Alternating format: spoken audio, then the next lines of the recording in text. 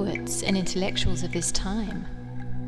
The innovative minds, the intelligentsia, those that are breaking down the barriers and choosing a bohemian existence, escaping from dreary suburban ideals and materialistic death traps.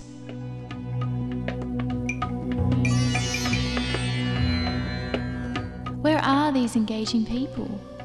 The risk takers, the revolutionaries, those living apart from this big unrest, those escaping the sterility of corporate junkies who get high on materialistic consumption.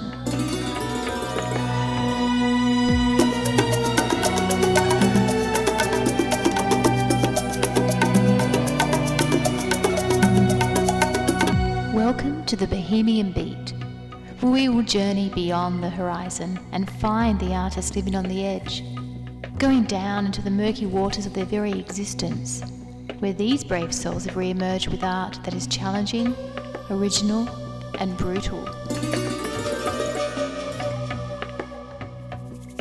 You have tuned into the Bohemian Beat. I'm Riddy, with you for the next hour. On today's show, it is with great pleasure that I present One by One, an ANZAC radio play by Gary Lewis, directed by Mike Rosso from the Drill Hall Theatre Company and produced by the Bohemian Beat, with assistance from SAE Creative Media Institute in Byron Bay. The play is set in 1917 in France and Belgium during the First World War, where Victor, a young Australian Imperial Force soldier, and his best friend Colin are serving along the Western Front. The play, although fictionalised, is based on the experiences of the author's father as an infantryman in the Great War in France and Belgium. The play revolves around letters between the author's father and grandmother.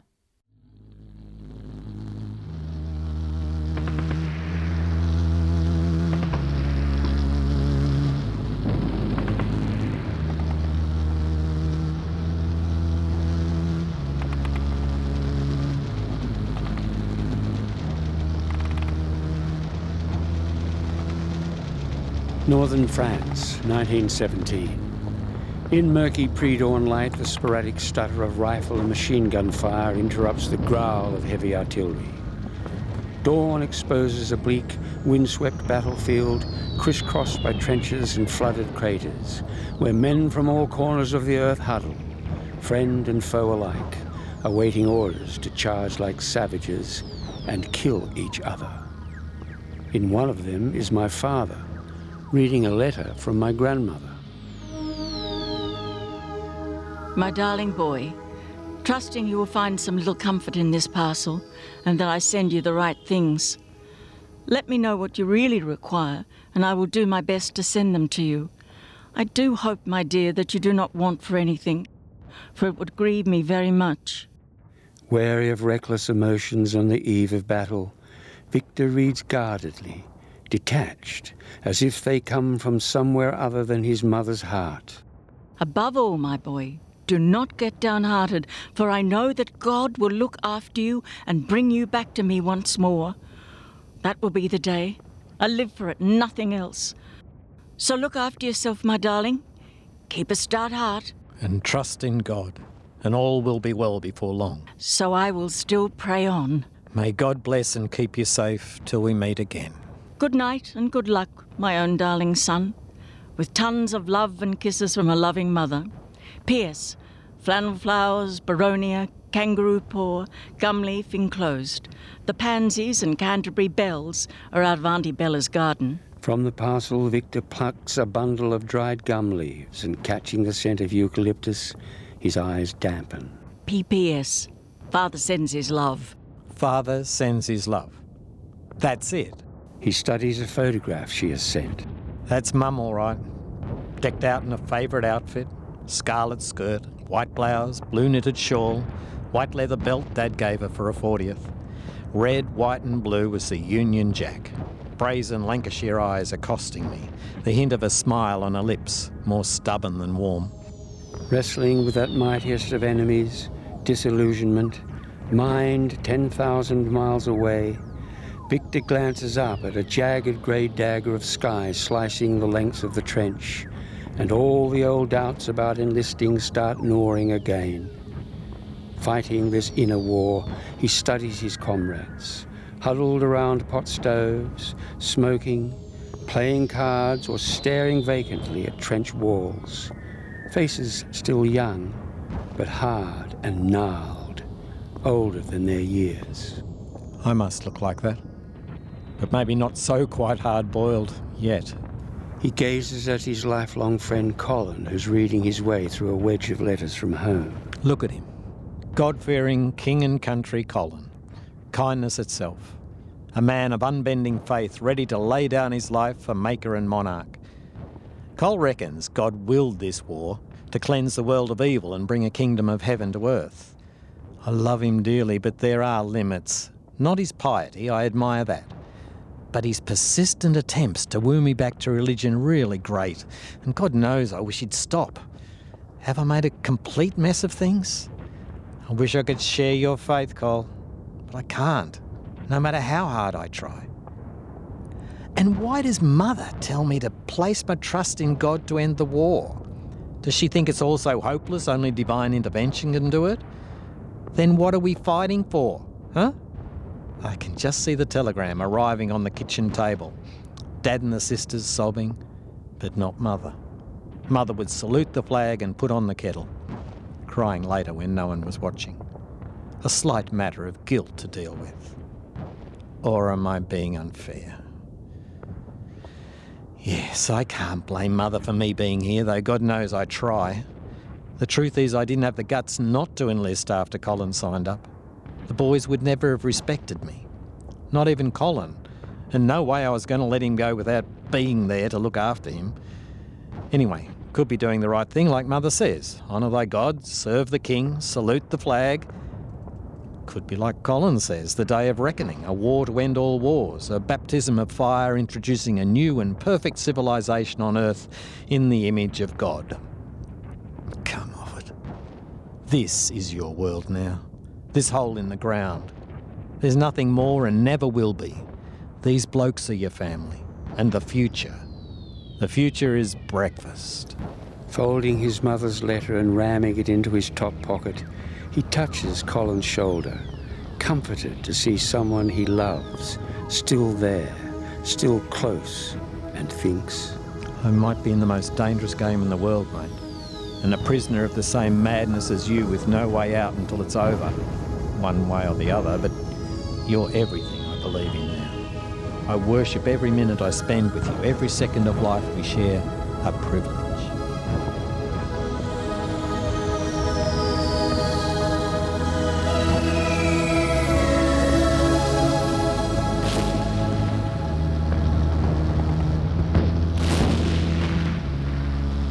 So hard to the ground I can taste France. I wriggled into position along a white tape, hard hammering, terrified in a cold sweat. But the boys must never know. What'll I do when the order to advance comes? Freeze or go forward to do my duty? Of course I'll do my duty. I'll never let my mates down. Concentrating so hard I don't do something silly. I call out involuntarily, sneeze, doze off and alert the enemy with a bugling snore. It does happen. I hear prayers all around me, dripping from devout lips, and even from some not known normally given to the Lord. Do I pray now? 2 bob bet each way? No, hypocritical. But I promise to be fair and honest with everyone I meet. And if God exists, he'll hear me and understand. And if he doesn't, and I don't get through this, well, no harm done.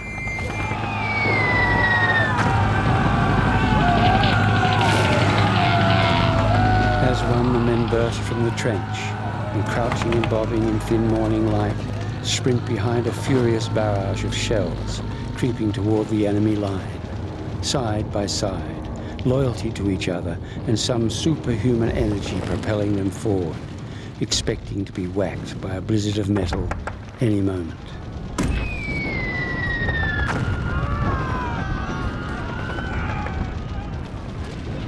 What's happening, Snow? How come they're so accurate? They're onto us, Cole. Fritz only abandoned this position a while ago and knows exactly where we are. Squadron upon squadron of shells rains down. The heaviest shelling I've ever experienced, worse than Bullecourt. Hellish! The noise is deafening. The force overwhelming. Nothing can withstand this violence. The guilty, the innocent, or even Mother Earth herself. It's diabolical. I'm staring into Satan's eyes. Every notion of humanity annihilated. Hatred rules supreme. Oh, dear God in heaven, please guide the brass hats. Tell them what you want them to do.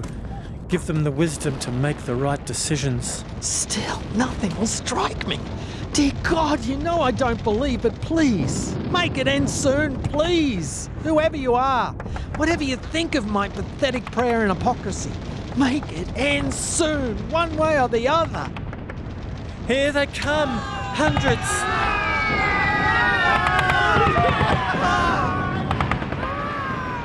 From over a crest above, long lines of enemy troops suddenly appear, charging straight at the battalion. The men dive for cover in shell craters and open fire. But still they come. These poor sacrifices to the Kaiser's hubris, hurling their bodies into our murderous fire. I see men going to grass to my fire, and my fire alone. It's my duty, Fritz, you helpless pawn. Caught up in the same insane game as we. I'm sorry, but I must. All that matters now is stopping you, being crazier and more ruthless than you, prevailing. Exhausted, they take shelter in a sunken road, Victor trying to make sense out of what he's just done. I can't believe it. There's disappointment on the faces of some of the newer boys, mad keen for more bloodletting. How quickly war turns us into brutes. He tries to sleep, but can't, and it's not the lice this time. Too churned up. To calm himself, he composes a letter to his mother in his mind. Dear Mother, as far as the eye can see, no man's land is ablaze. Scores of wounded and dead heaped together, ours and theirs, like scraps in a butcher's barrel. The wounded shuddering and twitching, waiting to die, alone. Bewildered eyes clawing around trying to find some meaning in what's happened. Some sob pitifully, others scream and swear, cursing the injustice and indignity of it all. An obscenity no eye should ever have to see. One poor fellow's reciting Hickory Dickory Dock and laughing like a lunatic. Another is begging God for forgiveness. One is calling out to his wife, another in German and to his mother. One sad figure sits alone, propped up by a rifle, patriotically facing his homeland. Poor man. Died for the Kaiser.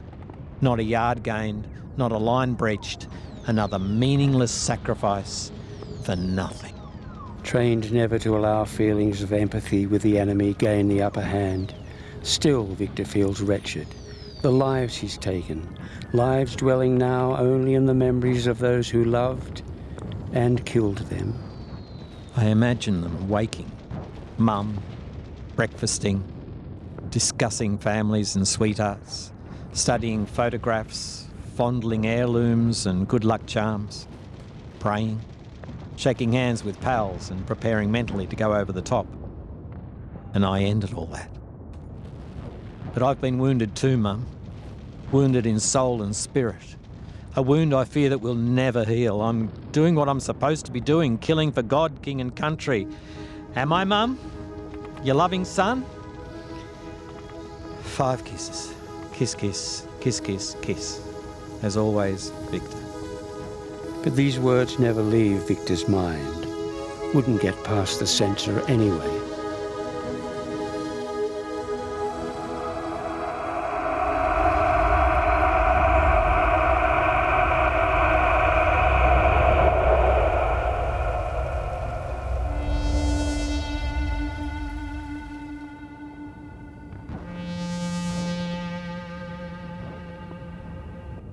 Roll call is always the hardest part of battle. Everyone on edge, looking around for mates who might not be there. Barely 100 lined up today, from 918 who left for the front a few weeks ago. Every time a familiar name comes up, our stomachs tighten. And when silence follows, so often, it's like a bayonet in the guts. Name. Silence. Name. The young cove I hardly knew, training to be a draftsman. Silence. The flick of the officer's pencil recording the statistic hits me like a bus. Men sob openly as name after name brings silence. And I feel a cold fury building within me, seeking a point to the sacrifice. Another futile stunt, men killed, maimed and disfigured, families ruined, our side and theirs, for what? The teacher. The orchardist. The plasterer. The farm labourer. The carpenter. The wool classer. 10 from our platoon alone, now with the Holy Father. Mostly rookies, boys, thrown too young into the fray, nothing short of murder. We shudder to think of all the good soldiers who've needlessly perished. The hardest of all of these, who have simply disappeared, without trace, and now lie mangled and unburied somewhere in no man's land. All along the line I see disgruntled faces, men indignant at what our commanders are making us do. Nothing we do seems to make any difference, as if we've been abandoned to every bizarre twist of fate for no known reason, have completely lost control of our lives, are worthless and forgotten in a world gone mad. But there's nothing we can do about it short of refusing to help our comrades, and no one's going to do that. God help us. Heads are down when the commanding officer tells us over 500 enemy have been killed and 70 captured. No one reacts, scarcely taking in a word. That anyone is still standing seems more remarkable. Around me, I feel the battalion's morale deflating like a punctured tyre. What do those brass hats take us for? Vic! Vic! Huh? Present, sir.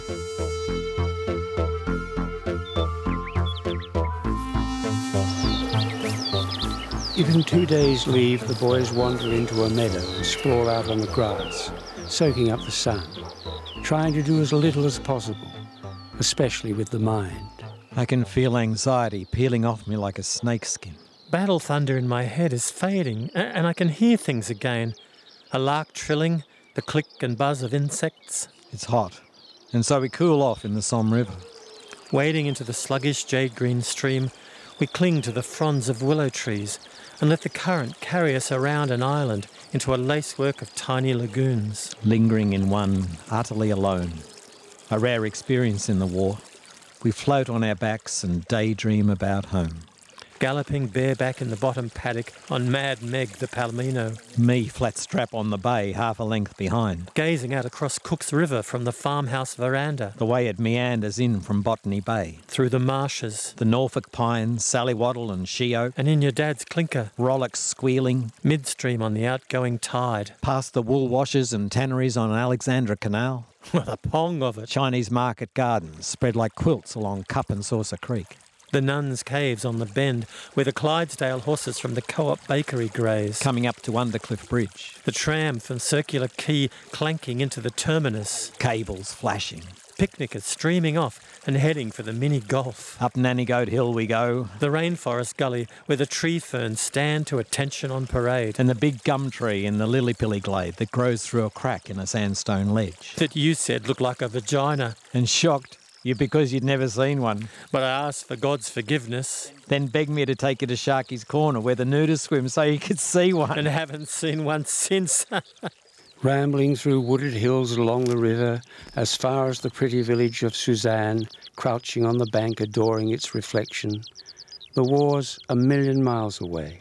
There are wild cherry trees in there. And we're up those like monkeys, settling on a bough to feast. But they're too sour. So we find raspberries in cooler parts and feast on those instead. Then wade into the river to pick blackberries, dangling in fat bunches from the bank. These blackberries take some beating, Cole. But I reckon the ones up from Undercliff Bridge back home are just as good. All gone, Vic. Mum told me. The land resumed for industrial use by the government.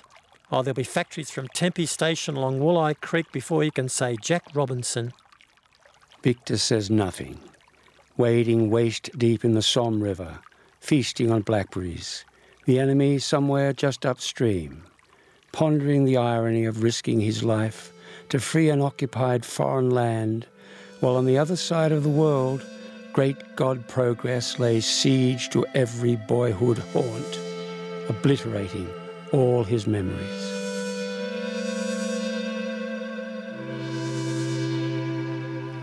My darling boy, there is little or no news to tell. We are all in good health, thanks God, and that, after all, is the best of everything. Somewhere in France. Dear Mother, things are much the same over here, but the weather is not so bad. The rain has eased off for a while, but still plenty of it. I'm always praying to God to keep you, my dear boy, to keep you from harm. That is all that is left to us now. I could go into a lot of detail about things, Mother, but we're forbidden to say very much. I'm still keeping well, and I hope you and all at home are the same. I'm so pleased, dear boy, that you keep in such good health. You seem to be keeping all right by the photo you sent. My dear, I sent you a little parcel a short while ago. I hope you get it. It might lighten your load a little. Mother, you'll be pleased to know I've received your excellent parcel. I would have got it long before, only my unit has been moving about a bit. Well, my dear, Olivia has been 6 months now at Dame Nellie Melba's Academy in Melbourne and is getting on all right. And it has all been thanks to you. It was a lovely parcel. It was quite early in the morning. We were all seated around an old fire pot, talking as it happened. We were leaving for the line soon. Through your kindness, my burden has been a lot lighter. But for you, she would not be any nearer to success. But some day she will pay us back twofold, I hope. I was as stiff as a poker. No cigarettes, no nothing. So you can guess, Mother, that parcel came in very handy. I do hope this awful war is going to end soon. Oh, what a day of rejoicing it will be in the world for us all. And I was very glad to find a photo of you. In fact, it was a bit of a surprise to me. My word, it was a decent parcel. Everybody commented on it. A yellow pyjama case and an umbrella. Just what we need over here. My heart simply longs night and day for you to come back to me. And I do trust God so that he will spare you to us. I hope I'm not asking too much. Well, Mother, don't forget to send another parcel as soon as you can. It's pretty sure to get me now. You keep on going strong till we all return. So, my darling boy, I will close now. Good night, and God watch between thee and me until we meet again. With best love from all at home, and heaps of love and kisses from your ever-loving and affectionate poor old mother. Poor old Mother commends me to God's care and asks him to watch over me. Again. Well, I do love you, Mum, but if I survive this bloodbath, it'll be because I've been lucky and my mates have looked out for me. Not, I think, because of some divine intervention at your behest. And what does pay us back mean? Aren't I the one sending remittances? Forgive me, Mother, these dreadful thoughts and resentments. It's the war, wearing me down, sapping my spirit. Nothing more. Goodbye, and God bless you all, from your ever-loving son, Victor. Kiss, kiss, kiss, kiss, kiss. P.S. Remember me to Dad and the girls. Cranky with the chirpy tone and gratuitous God bless, Victor considers tearing up the letter. But off it goes, saying what he wants it to say or not.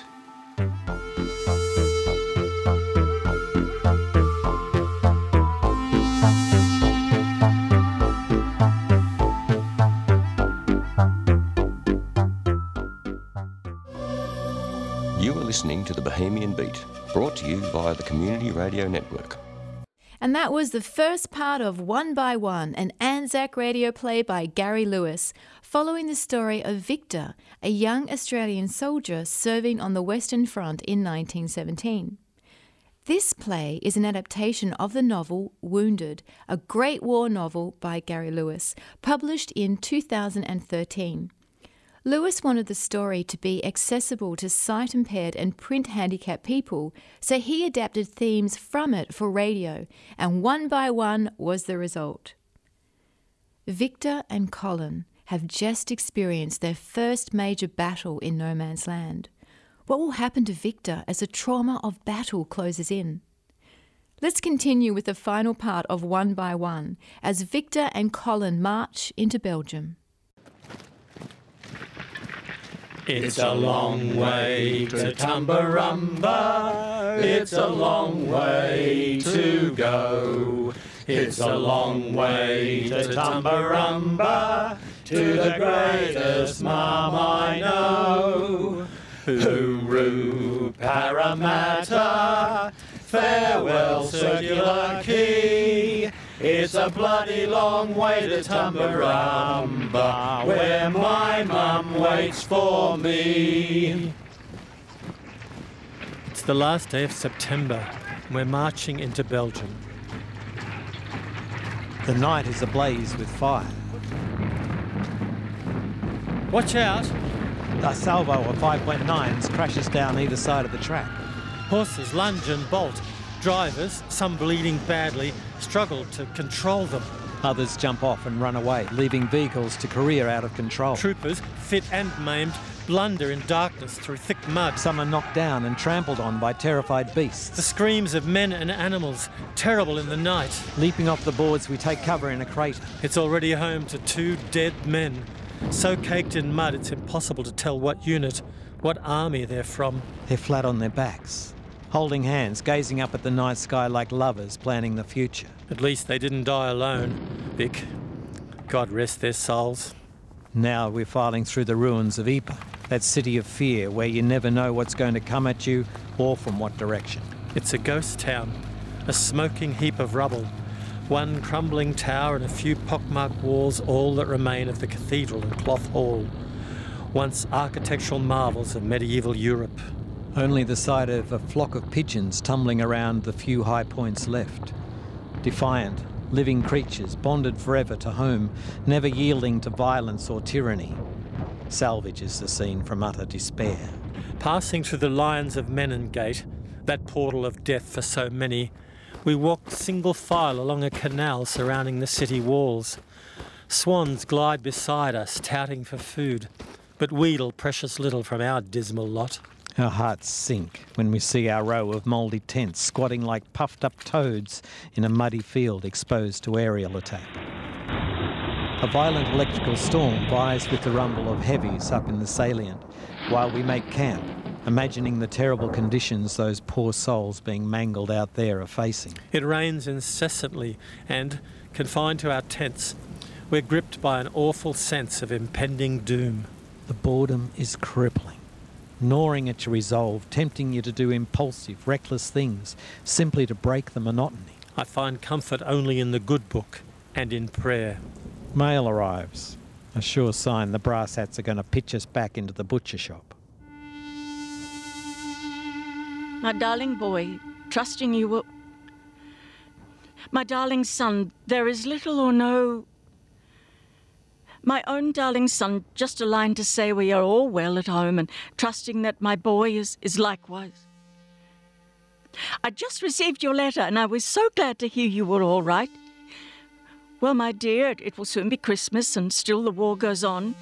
We never thought that it would be so long till we should see each other again. This is the terrible part of war. God help us, but my darling, I console myself that it'll all be over soon and we will see your smiling face again, for I know that God is good. Well, my dear, I hope you get the parcel I sent you in time for this Christmas. I sent it a lot earlier this time. I am sorry you do not get my letters more regular, as I often forget to write to you in every mail that goes out, and they take lots of letters from us, and I cannot understand why you do not get them. You get them all in a bunch, I dare say. Well, my dear, our thoughts are with you, so now I will draw to a close. With love from all at home to our darling brother Victor, and best love and kisses from your loving mother and dad. God bless you always. A mother's prayer is everlasting. 5 kisses, my darling boy. 5 kisses. There's a blinding flash. Men lunge everywhere in the dark, colliding. Victor leaps to his feet. Something hard smashes into his face, knocking him down. Flat on his back, suffocating under sheets of wet canvas, he kicks frantically to dislodge a weighty object, pinning him to the floor.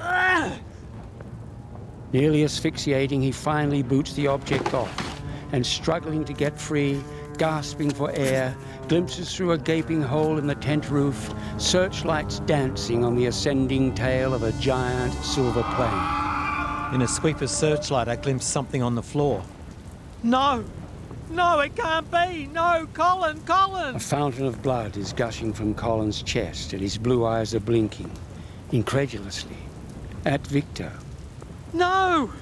The thing I just kicked away, Colin! He cradles Colin in his arms and with no idea of what else to do, starts murmuring the Lord's Prayer.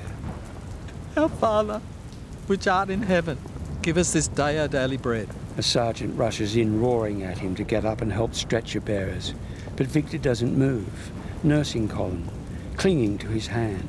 Thy kingdom come. Colin's eyes flicker and roll. Thy will be done on earth as it is in heaven. And Victor watches helplessly as his dear friend slips away. Entering a good place, Col, I know.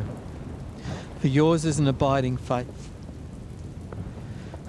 For thine is the kingdom, the power and the glory forever and ever. Amen. Again the sergeant bellows at Victor to leave the dead and get up and help the living.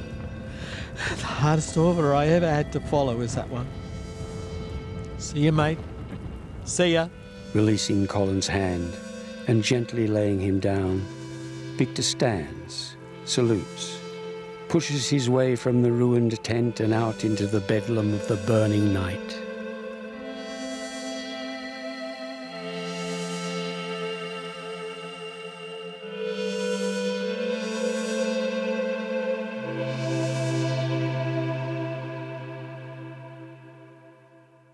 God of our fathers, known of old, Lord of the far-flung battle line, beneath whose awful hand we hold dominion over palm and pine. Lord God of hosts, be with us yet, lest we forget, lest we forget.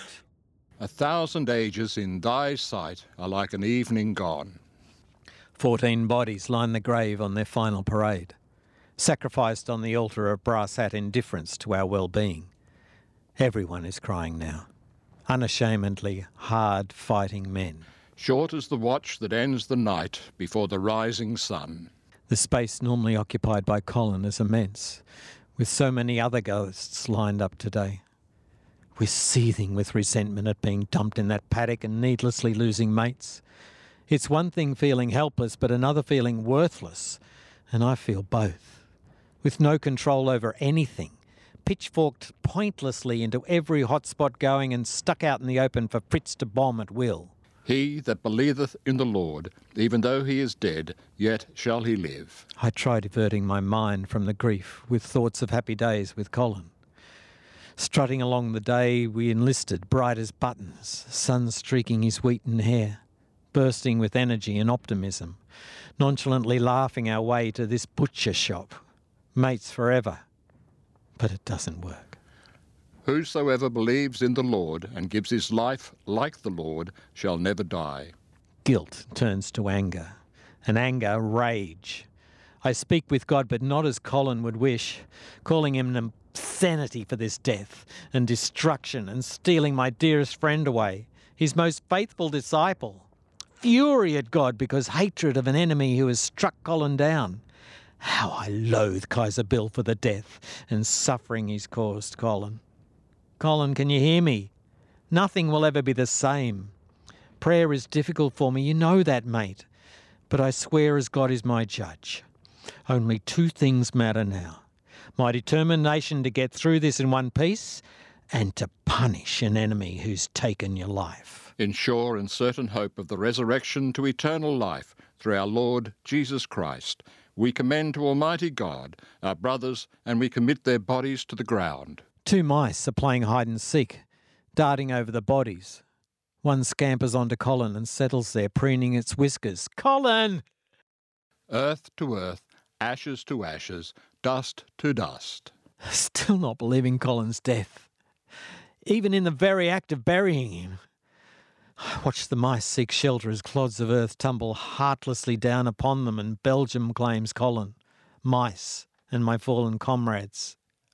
Forever.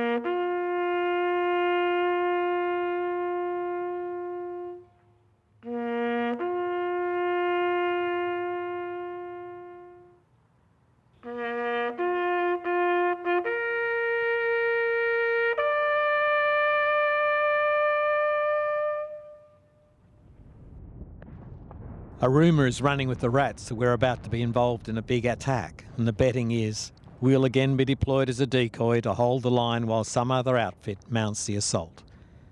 We're sick of being a diversion, set up like ducks in a shooting gallery, and hope the rumour is wrong, but it isn't. They're sending us up to Passchendaele. Right on cue, mail arrives. It really niggles now, receiving letters and parcels from loved ones just before a stunt. It happens often enough to make us cynical about the brass hats' intentions, as if they're manipulating our emotions. My darling son, Mother? I'm writing once again to say I have not had a letter for a very long time. Mother, please, no reprimands. Not now. Colin's gone. I pushed him away, Mum, when he needed me most, just like I rejected Jesus every time he tried to bring me to him. What if I hadn't panicked and kicked out so? What if I'd helped him and staunched the bleeding? Why him, Mum? The best of us all. Why not me? I suppose you have written and they've got lost like the ones we sent you. We're about to go up to Passchendaele. Forgive me, Mother, there's too much happening. I try to make sense of it all, but it all seems pointless. I'm at odds with everything now, an outsider, in an army where it's my duty to be regimented. I've allowed a gulf to develop between us, nursing a silly grudge. I'm flawed and faithless, Mum.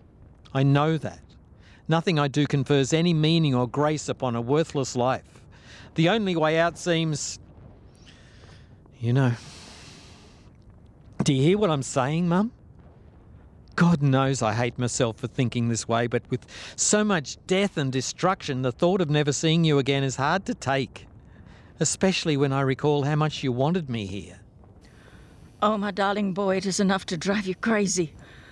All those miles away and cannot get a line from one another, only now and again. I know I've been neglectful. I'm really sorry. But it's been nearly 3 years and still the war goes on with no end in sight. No one cares about what they're doing anymore. We're fed up and sick to heart. I've almost given up on ever seeing you again, or Dad, or Olivia. Everyone who ever meant anything to me now just fading memories. The heavy guns have seen to that. Caring for everyone is too painful, Mum. Hoping and wishing I'll return while all the time believing in my heart I never will. Things are in a terrible state here now with the strikes. Strikes? They might have left it until after the war. It started with the performance card being introduced, and now nearly all the trades are out. Well, we're over here. Darling, how I'm longing for you to come home to me. Oh, how I pray to God it won't be long now till this cruel war is over. But it just goes on and on, devouring every sacrifice made in its name and slavering for more. The only life it cares about, its own. I sent you a Christmas parcel some time ago. I trust you will get it in good time this year. Thank you, Mother. I look forward to that. Another Christmas. And, my dear, the Bonds of Undercliff are sending you a parcel. When you read it, I want you to send them a nice letter thanking them. That is, if you ever receive it. Things are so uncertain now. Yes, Mother. I promise to thank them as soon as, when I receive it. Well, my dear, Olivia is still in Melbourne and getting on splendid with her singing. What about my boy? Do you still sing, or is all the singing knocked out of you? I hope not. No, I still sing, Mother. From time to time, after a few sherbets with the boys, the few left. Whenever I can get my fingers on the ivory, but nothing serious. I did think you would be home long before this. Oh, how we all miss you, darling. May God in his mercy send you back to us all again. Yes, God in his mercy. I'll do my best, Mum. Please tell Dad I've not forgotten what he told me boarding the ship in Sydney. Discretion is a better part of valour, and never go bull at a gate. It's kept me alive so far. Well, dear, I hope I hear from you soon, as it seems terrible hard to bear not getting any letters. I keep on writing to you, dear. I hope you get my letters. Yes, I do, Mother. Some of them, and I try to reply. Sometimes in my mind, it's the war. That's why I can't write. All the good words have been knocked out of me. It isn't anything between us. I'm sorry your poor heart aches, But I never have anything bright to say, and I won't lie to you. Well, darling boy, I close with heaps of love and kisses from your fond and loving mother. Good night, and God bless and keep you from all harm. Good night, Mother. Please remember, whatever happens, whatever, I love you and Dad, and never, ever forget that. This is Sunday night, love. All my thoughts are of you, dear boy. Try and send a line every mail, darling. Masses of kisses. And kisses from me, Mum. 5 kisses forever.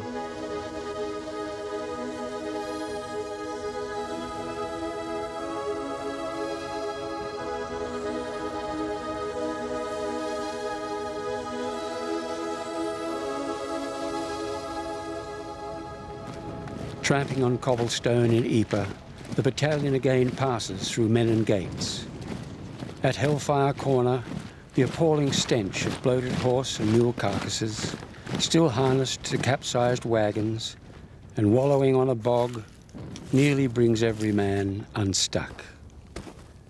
Swallowed by darkness, the men tramp through a shattered wood, stumbling over tree stumps and slithering into shell holes where pools of mustard gas lurk. Arriving at a busy crossroad, they pass the walking wounded, wandering empty-eyed from the night like a legion of the damned, knowing they'll look like that on the way back, if they're lucky. Gas starts arriving. An officer yells to put on masks. And we don them. Like death skulls they are, with their goggle-eye sockets and cylindrical respirators for mouths. Only sick minds would be doing this to us, Cole. Ramming us into the meat grinder, hearts still beating, minds that have lost all contact with compassion and human decency. Heaving knee-deep through gripping mud, suffocating, they finally lose patience with guides who don't seem to have a clue where they're going and tear off the masks. Normally we wouldn't do such a thing, but it's unbearable inside them. Fortunately, the risk of gassing has passed. A blazing red and white crescent shimmers around Ypres, and in this grotesque fairyland, the ghost town of Zonnebeek hovers like an apparition on silver sheets of water, polka-dotted with the bodies of fallen men. Heaving forward like beasts of the field, aching for life, fighting back tears or wild with rage, Victor and his comrades slither up a slope towards the village of Passchendaele and collapse into support trenches. The trench is like a tomb. It might as well be one. I'm so tired. I just want to close my eyes and never open them again. The night is ablaze with hatred. Heavy artillery preparing the ground for Canadians on our left, who are going to have a crack at the village. As usual, we're the decoy, but the Germans don't know this, and they hammer us mercilessly. The deadliest, most concentrated bombardment I've ever known. Mine's so full of noise it wants to explode too. I call God every profanity I can think of, detesting myself for implying in blasphemy his existence. What fatal flaw in humanity has brought us to this abomination? How can we plumb these depths of evil? I see the bleeding stare of men struggling with the demons of war for their sanity. I see men slowly retreating into that lonely place where the bewildered go to die. I see debris and shrapnel and dirt and equipment and helmets and boots and cooking gear and bits of men hurtling out of boiling black clouds of smoke. I see exhausted bearers with saintly expressions on their faces wading through clinging mud to pick up mangled bodies and carry out screaming casualties, begging someone to explain why this has happened to them. This is it, Cole. Just hanging on again. You know how it is, mate. Escape this time seems impossible. How could a loving God ever permit such a thing? And if he did, I never could love him. But maybe it is like you say. God forging a kingdom of heaven on earth, and we're the anvil. You used to think that, didn't you? That it was a privilege to gift your life for such a dream. To offer up your body as a living sacrifice to the good Lord, one by one. My father never recovered from the Great War, scarred physically and emotionally for the rest of his life, until, Once again, he answered the call and re-enlisted with Colin and all his digger mates, lest we forget.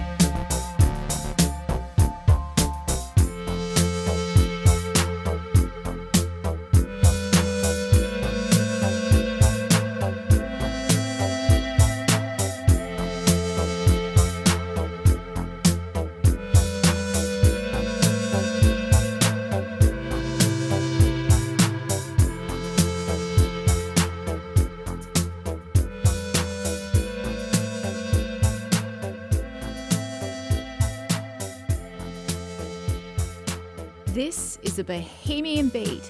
I'm Riddy, and we just heard a special production of One by One by Gary Lewis, presented by the Bohemian Beat in conjunction with the Drill Hall Theatre Company and SAE Creative Media Institute.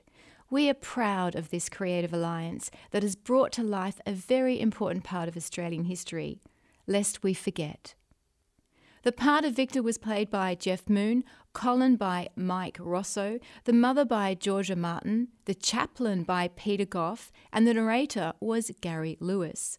One by One was written by Gary Lewis, directed by Mike Rosso, and produced by Riddy. Music by Paul McAraith, audio recording, post-production by Scaria Thopal, James Patterson, Simon Goodwin, and Remy Munro.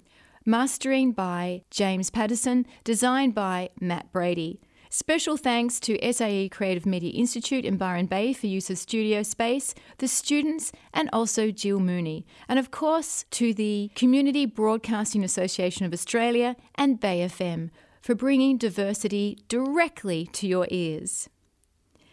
Well, that's all we have time for today on the Bohemian Beat. I hope you've enjoyed our ANZAC special, which is available for your listening pleasure on our website, thebohemianbeat.com. The Bohemian Beat will be back next week. Same beat time, same Bohemian frequency. We will end with a track by the Furies and Davy Arthur called The Green Fields of France. Thank you for joining me on the Bohemian Beat. I'm Riddy.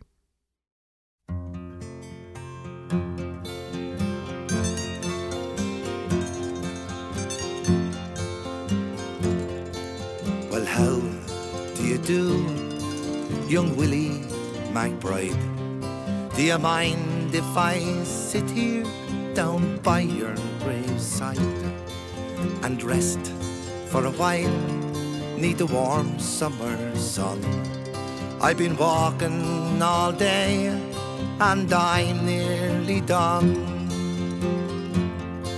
I see by your gravestone you are only 19 when you joined the Great Fallen in 1916. I hope you died well and I hope you died clean. Our young Willie McBride, was it slow and obscene? Did he beat the drums slowly? Did they play the fife slowly? Did they sound the death march as they lowered you down? And did the band play the last post and chorus? Did the pipes play the flowers of the forest?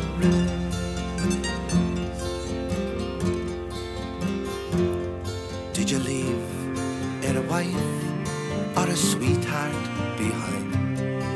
In some faithful heart is your memory enshrined.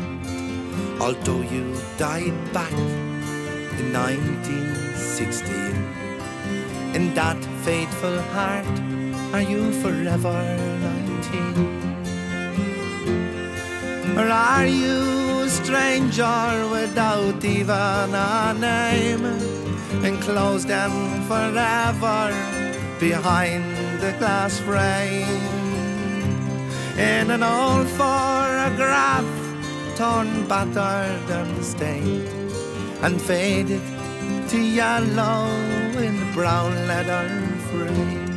Did he beat the drum slowly? Did he play the fife slowly? Did they sound the death march as they lowered you down? Did the band play the last post and chorus? And did the pipes play the flowers of the forest?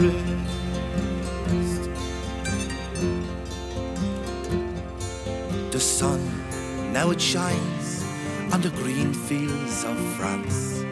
There's a warm summer breeze, it makes the red poppies dance. And look how the sun shines from under the clouds. There's no gas, no barbed wire, there's no gun firing now.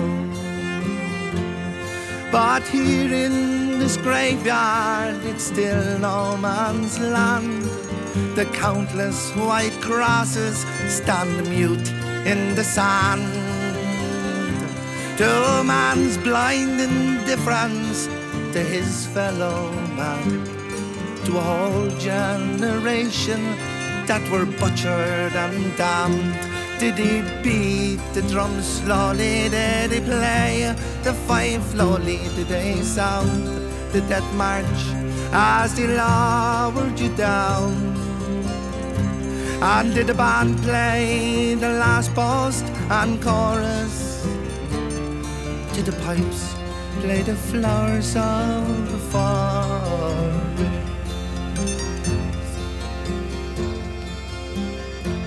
Ah, young Willie McBride, I can't help wonder why do those that lie here know why did they die? And did they believe when they answered the call? Did they really believe that this war would end wars? Well, the sorrow, the suffering, the glory, the pain, the killing and dying were all done in vain. For young Willie McBride, it all happened again, and again, and again, and again, and again. Did they beat the drum slowly? Did they play the fife slowly? Did they sound the death march as they lowered you down? Did the band play the last post and chorus? Did the pipes play the flowers of the forest? Did they beat the drum slowly? Did they play the fife slowly? Did they sound the death march as they lowered you down? Did the band play the last post and chorus? And did the pipes play the flowers of the forest?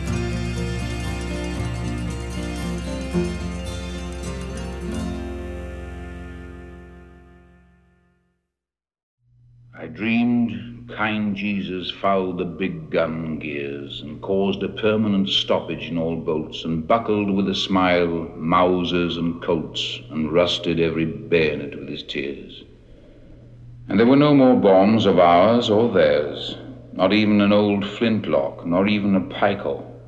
But God was vexed and gave all power to Michael, and when I woke he'd seen to our repairs.